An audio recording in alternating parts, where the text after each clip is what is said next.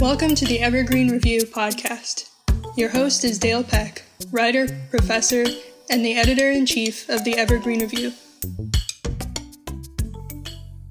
Hi, and welcome to another edition of the Evergreen Review podcast. I'm your host, Dale Peck, the editor-in-chief of Evergreen Review, and I'm pleased to be joined today by my very old friend, Calvin Baker. I was going to say, old, not as in years, but, as in the amount of time we've known each other. But I don't know, kind of getting up there as well. So welcome to my middle-aged world. Calvin, you, among many other things, you were one of the founding editors of this relaunch of Evergreen Review. You're a novelist, and now you have entered the nonfiction, your fifth published book? Yes. A More Perfect Reunion. What prompted you to write this book? The book was born in many ways of frustration, and it was a frustration with the conversation around race in this country. And in the specifically Black literary tradition, it's a frustration that can be traced back for 70 years. After Richard Wright wrote Black Boy and Native Son, they were both greeted as revelatory books of insight into race and the Black experience.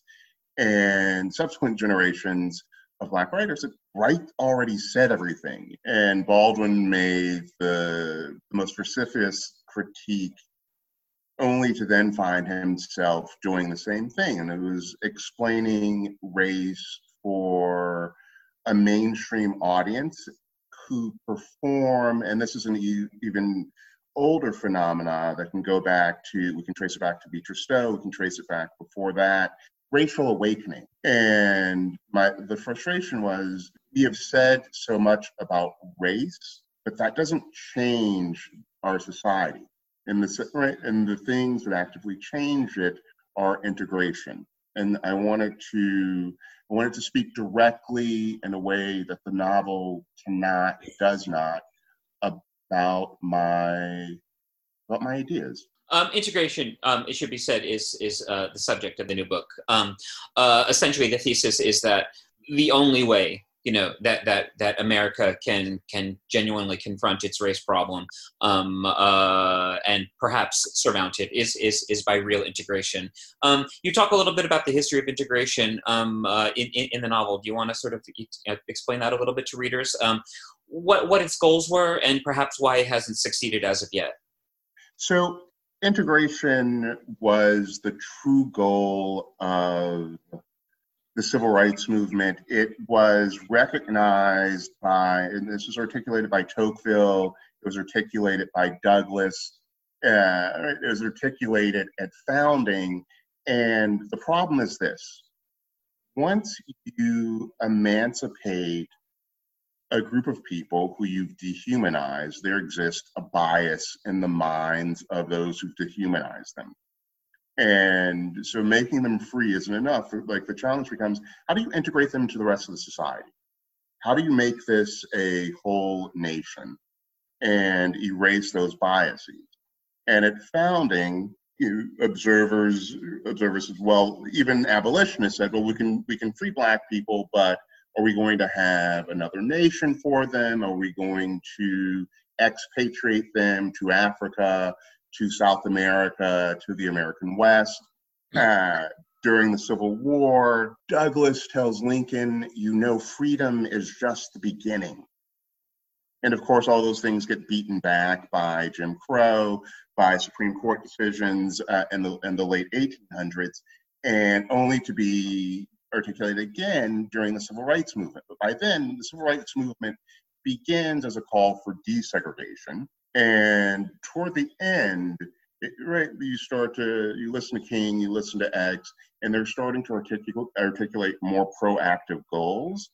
And of course, the Civil Rights Act of 1964 articulates those goals further, and they say that we have to address these material concerns at the sites of education, of employment, of housing, and of voting. And shortly thereafter, right, beginning with the Nixon presidency and really accelerating during the Reagan years, where many of the people we see around today began their political lives, there's a pushback. And I would argue that from those years until right now, there's been this push-pull with a tacit agreement between the left and the right to not change things any further.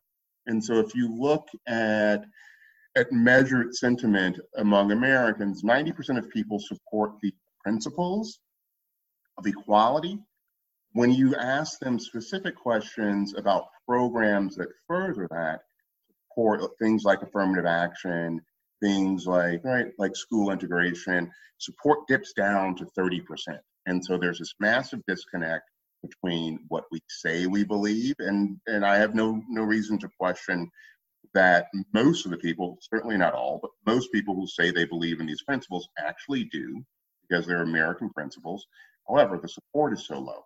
And that's the moment we're in right now, trying to heal the space between what we say and what we actually support with political action.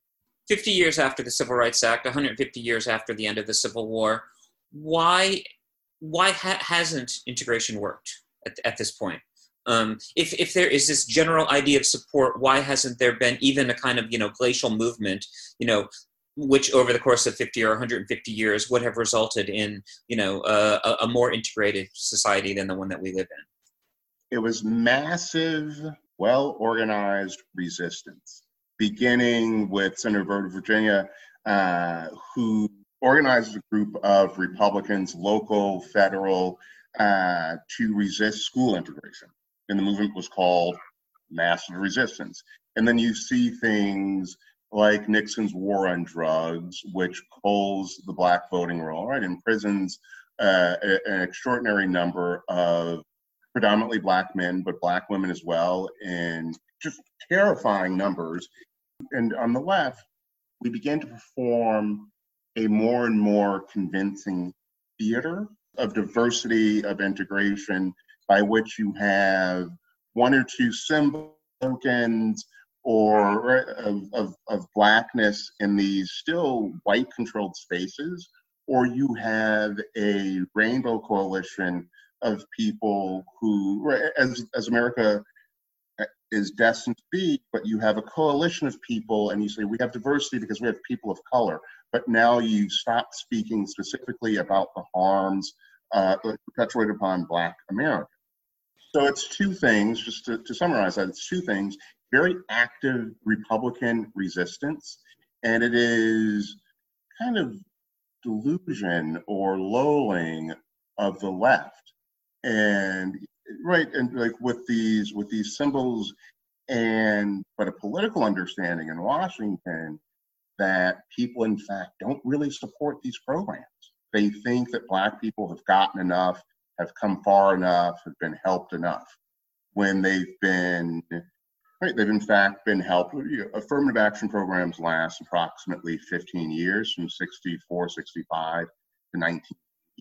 And you do see real gains there, but it's nothing compared to programs like the New Deal and other Great Society programs that lift white immigrants into the American middle class and help assimilate them. One of the ways that they assimilate them is by inculcating them into the codes and the tribe of whiteness, in ways I also talk about in the book.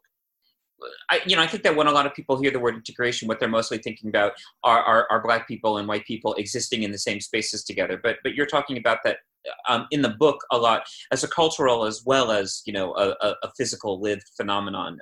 You talk a lot about the kind of exchange between Black art and white art, or Black artists and white artists. Showing how kind of it enriches both sides, but also how there is a tendency for white artists to co-opt Black art and to present it as though they had discovered it, as though they had made it themselves. I guess my question to you is what is the difference, I guess, between integration and between homogenization, between an inculcation into a single gelatinous, bland American consumerist culture? So there are two parts of the question, and one of them concerns race specifically. Black people have always had their choices limited by mechanisms of white control. And so what happens in a society of truly free people, like in a pluralistic country where people share control, and I would suggest that's an experiment. And if people who are allowed to make free choices and to participate fully in every aspect of society, and right now we have a theater where we share space, but we don't share the power and the creations of those spaces. And when you take away those mechanisms of control, people can make whatever choices they want. And that's one of the downsides of democracy. If those become consumerist choices, so be it. Consumerism has been a part of America and American life since the 1900s. Will other things emerge? We don't know. That's part of the experiment. What does an integrated America look like to you? You know, one can see glimpses of it in certain social spaces when you're hanging out with your friends, when you are in spaces where there's no want for power. We've created a theater of what it looks like. So if you look at the NFL, if you look at Hollywood, you see these surface phenomena of integration. What happens when you go deeper in that? What happens when the players actually share power, when they're Black owners in the NFL, when Hollywood, when the power in Hollywood is like behind the camera is also shared. The same thing for when Black educational achievement is the same, when Black life expectancy is the same. What do those things look like? I think it's a deeper version of some of the things that we all say that we want and that we create these facades of. So instead of a Potemkin village, you have an actual society. At the beginning of the new book, in the preface itself, you make the case fairly straightforwardly that there's no such thing as race. The race problem in America is a result of artificial distinctions made for various reasons. Does true integration take us past this sort of idea of race as different types of people, or does it move it to a cultural rather than biological level, I guess? Race as the organizing principle of American society is created specifically to control Black labor, to dehumanize, and not only Black, we can look around the colonial worlds and we see the hierarchies of race they become a justifying mechanism for the colonial enterprise. And they go deeper and deeper. We build our cities so that Black people are segregated from the majority. But Black people have been part of America and the American experiment since the very beginning. A great deal of American culture is intrinsically Black. And so it isn't as though there's been no exchange. It's simply that the terms of the exchange are always dictated by whites. In an integrated state, if I'm an NFL player, I'm Colin Kaepernick, and I want to take a knee, I in fact can. And no one's going to stop me from that. If I am a young Black man or little girl, then I can choose, I really, really can choose to be anything I want to be. And I'm not running into these walls of control from the very beginning, from ghetto schools to policing to jailhouses to limited employment opportunities. I'm truly a free person. And so integration to me, and just to bring this down, integration means a world in which white people don't control Black people. Integrating the power structures of the society at its simplest. Right. You began this book, about 2 years ago? Yes. Yeah, and with the sort of molasses pace of American publishing, you suddenly find it dropping the end of this month in the middle of a once in a century pandemic. We've been talking a little bit in the past few months about, whether or not readers would be, capable of focusing on anything other than the pandemic. And lo and behold, things have come along to shift the conversation a little bit, not least, the murder of George Floyd and the demonstrations decrying this murder. I guess, first of all, what thoughts do you have about, the pandemic vis-a-vis the African-American experience of it, and then of the sort of, George Floyd demonstrations happening in the middle of the pandemic, but then also in the middle of the world that you've been describing in your new book? Well, and I began the book 2 years ago thinking that we're arriving at a moment of racial reckoning. And as you know this, one writes a book that you think has long-term value, so that's impervious to the cycles of the news. You have to be comfortable with that before you make the commitment to, if you're creating something with literary value. And it's a book of nonfiction, but I also wanted it to have value beyond the ideas as a reading experience.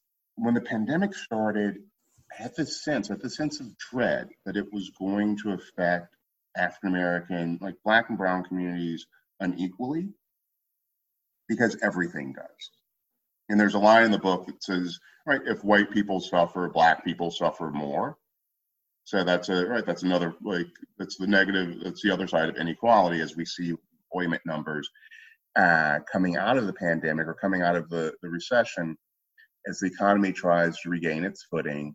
But also walking around Brooklyn, I just had a sense that the summer was going to be messy. You just, when you walk around and you're vibing a place out, or you're vibing out a feel, and the number of people I saw in the streets who had no place to go because the wealthy fled the city by and large, or were able to shelter in relative comfort.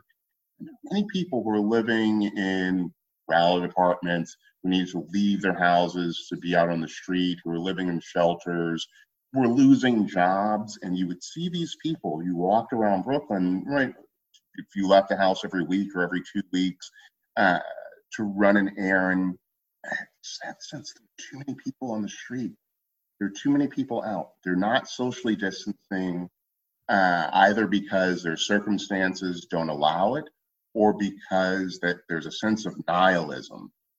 Maybe they're not taking it seriously, or they're willing to take their chance in a way that people who feel they have more to lose would not, and did not have to.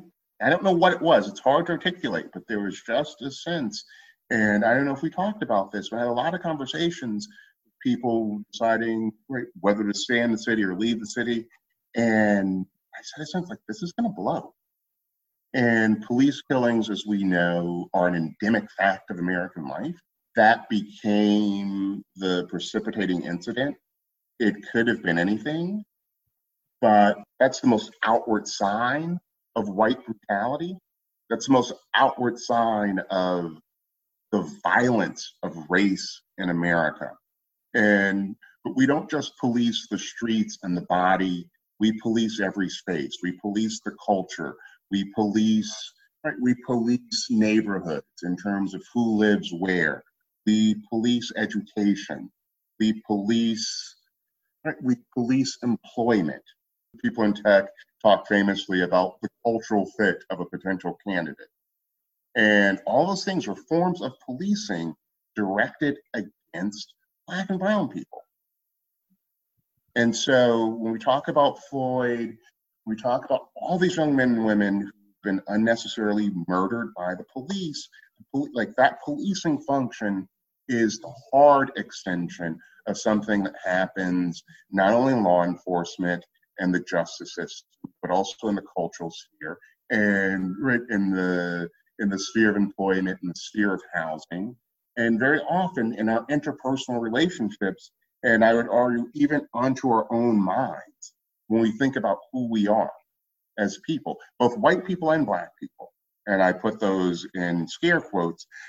One of the things I talk about when I describe race is that its function is in many ways designed to be a psychological one. We talk about people going into the Army, and one of the things that happens very consciously is a dehumanization of the enemy as part of training.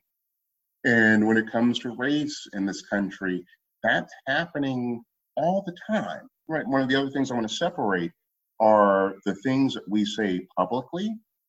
We all know that it is impolite, socially unacceptable, offensive to use certain language.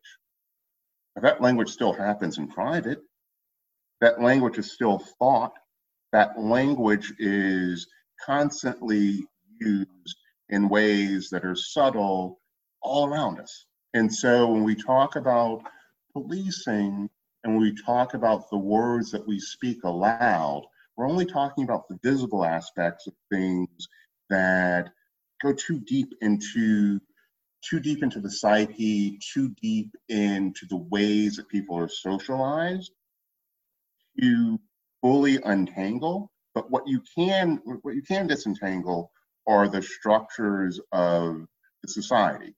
And if you say, let us put aside things like how to be an anti-racist, which again serves a purpose, white fragility serves a purpose, different people are at different places of awakening and on that journey of consciousness. So we have respect for those things.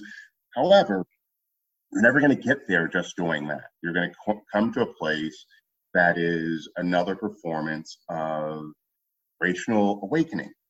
Right? The first moment of racial awakening was in fact during the Great Awakening of the 18th century, leading up to the Revolution, in which people began to realize there's a race problem in the country. The abolitionist movement began to grow then. People understood it as incompatible with democracy. We made a compromise.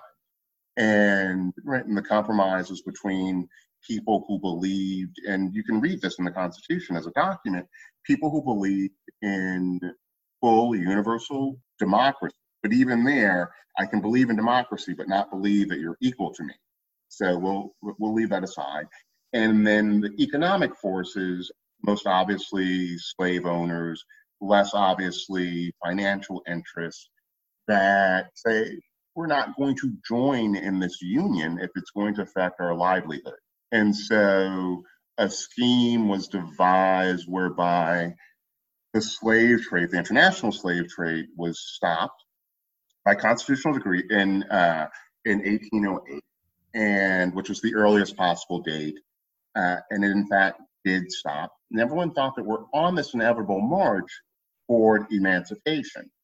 Cotton happens, slavery, so there's more money to be made.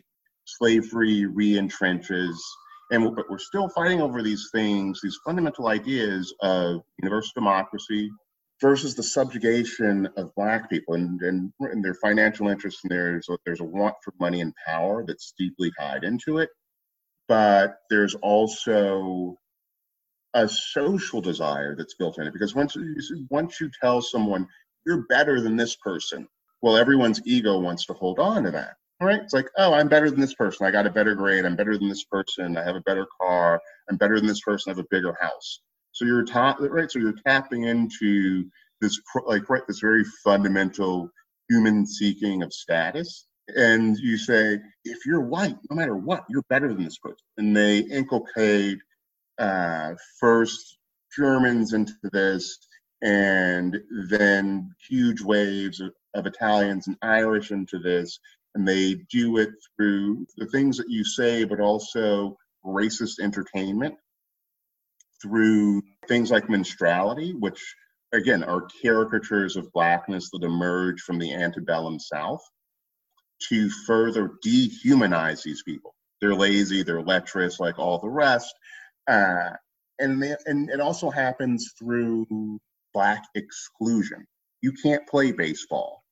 You can't live here. You can't have a GI loan. We can't pass the New Deal if any benefits are going to accrue to Black people. All of these things happen. So you see, you're constructing structures, both physical and psychological, to reinforce the race line. And we can talk about the race line. What's the race line?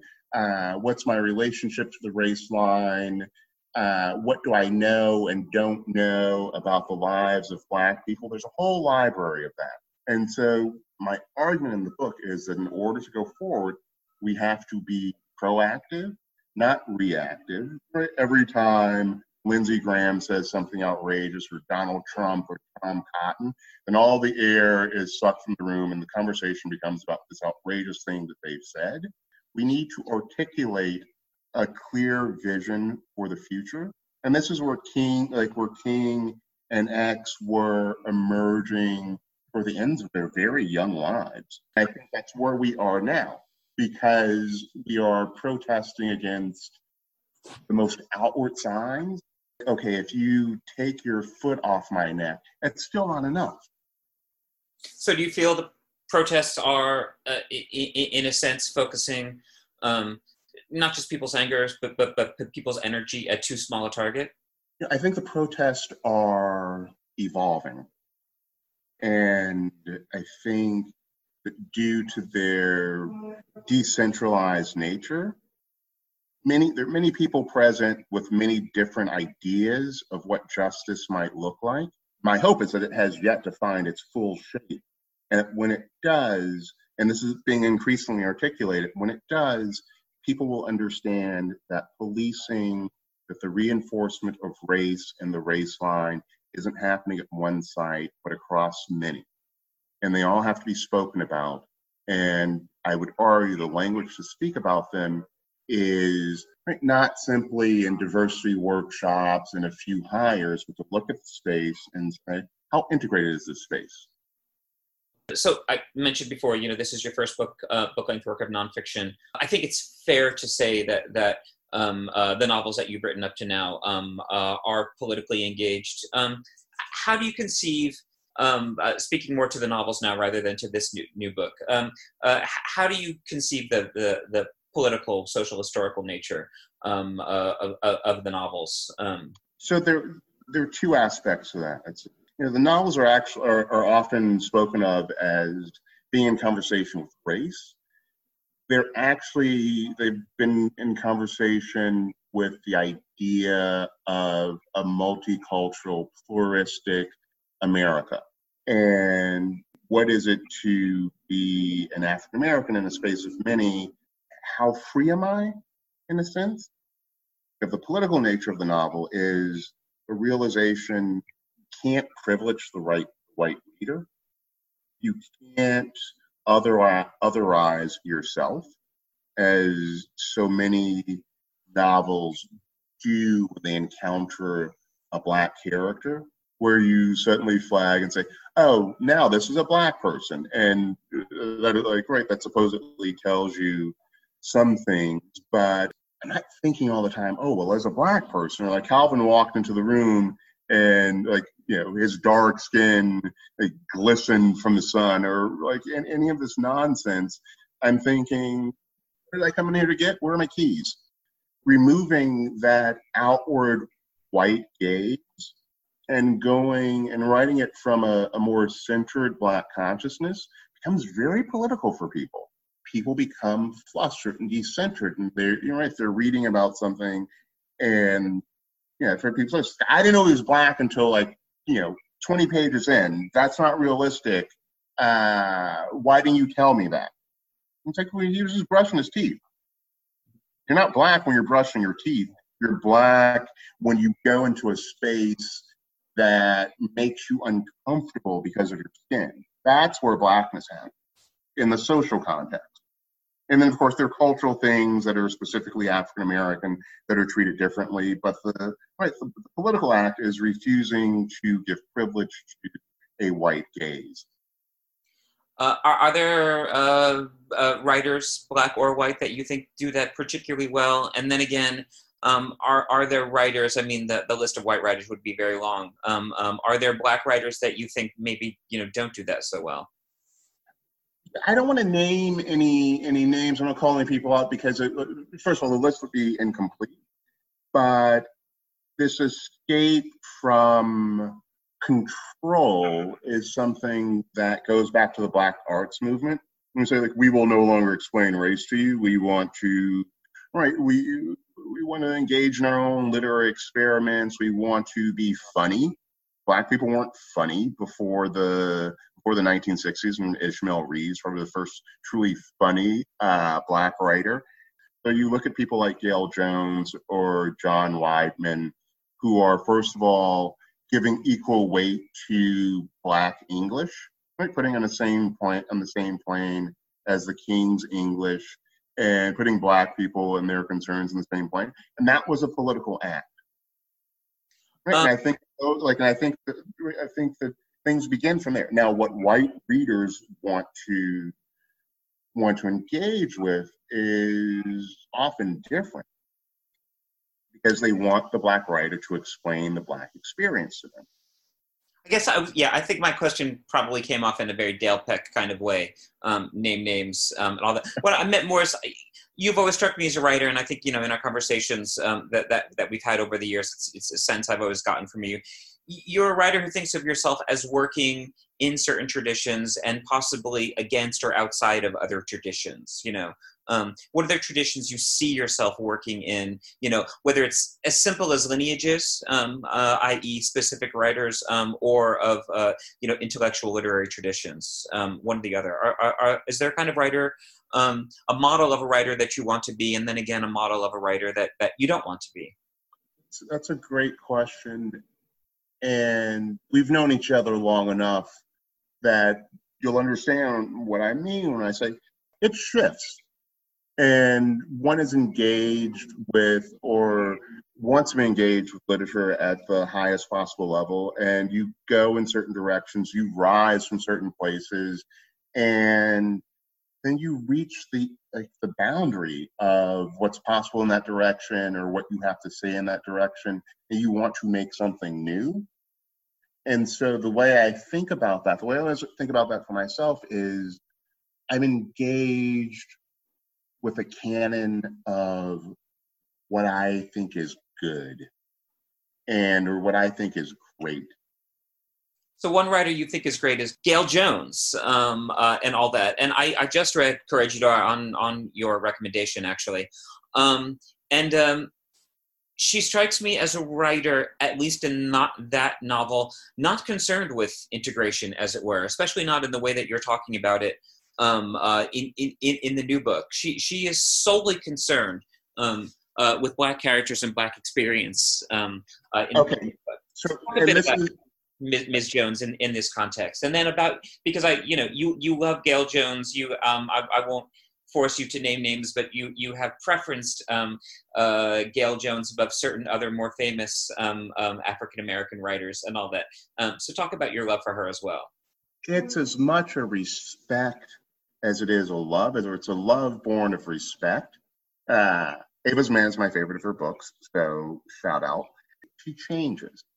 And those early books, it's a Black world. It's the Black world that created her. She's a woman from the South who's educated in New England, whose concerns become global. And by the time she arrives at her later work and her theories, her view of literature is one that encompasses a great many people. And in her case, it's those I would say can be summarized as those who were colonized, who she feels a kindredness with. I think that there are also those who weren't colonized, who were worthy of our respect and can be included in that conversation, because this is the overarching thesis or context for the book of nonfiction is that we live in an age of global humanity. We are a global species. We have to share this planet, full stop. There's no avoiding it. This sharing happens inside of every single country on Earth, maybe the exception of Bhutan. But if you look across certainly any place in any country in the Americas, any country in Europe, any country in Africa, around the Atlantic, there's a phenomenal admixture. And it's happening within these spaces that are defined by ethno-nationalism or racial nationalism. And so it's a fundamental conflict of value systems. between the world that produced us, i.e. colonial and nationalistic, and the world that we actually occupy, which is global. And Blackness isn't a separate silo in all of that. It belongs to the entire field of that. Everything does. And so the larger question is, what does it look like to live on this planet in a way that's equitable for everyone? That's a real question. That's the question that all societies are asking, and they're asking it at different rates.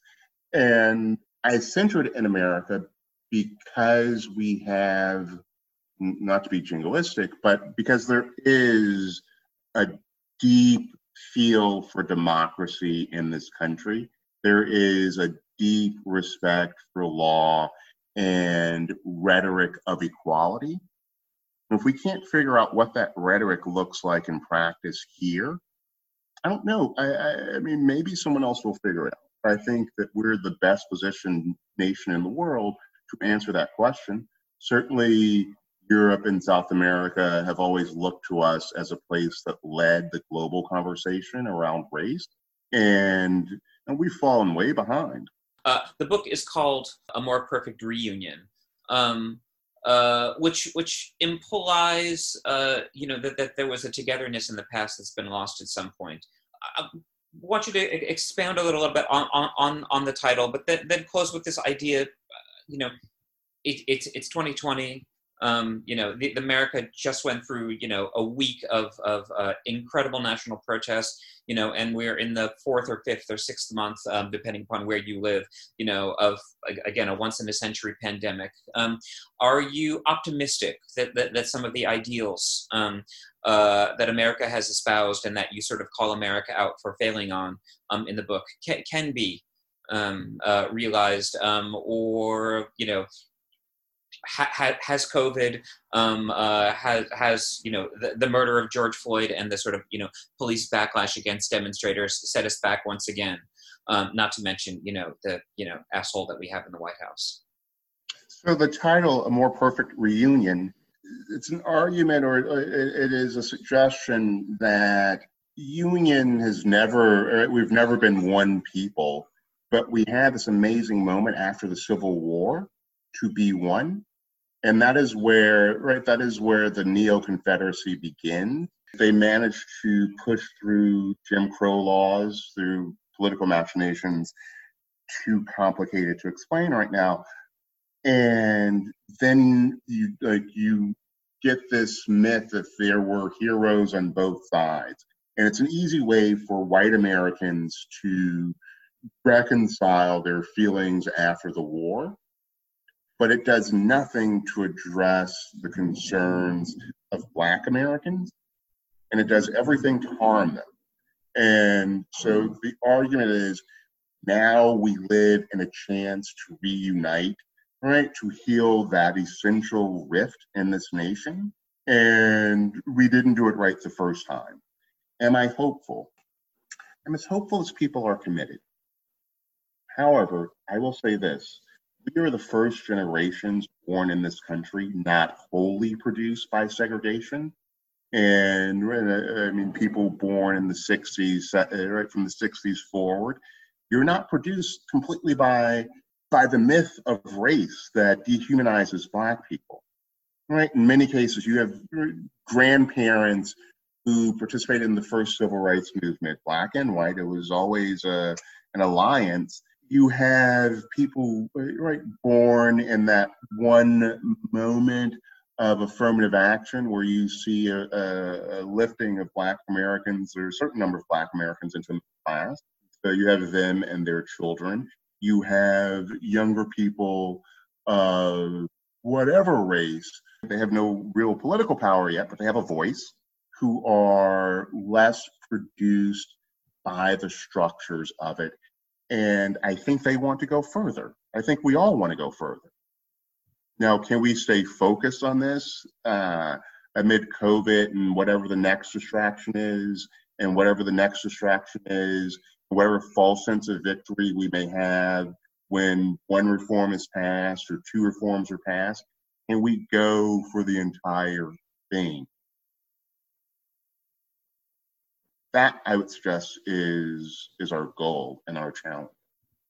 My guest today was Calvin Baker, author of A More Perfect Reunion, on sale. Well, because of it's a virtual age right now, it's probably on sale right now, but officially published, I think, June 30th. And who knows, maybe there's some bookstores open somewhere where you can actually walk in and buy it. If not, you can get it online. Calvin, thank you for being here. Thank you, Dale. It's been a pleasure as always, man.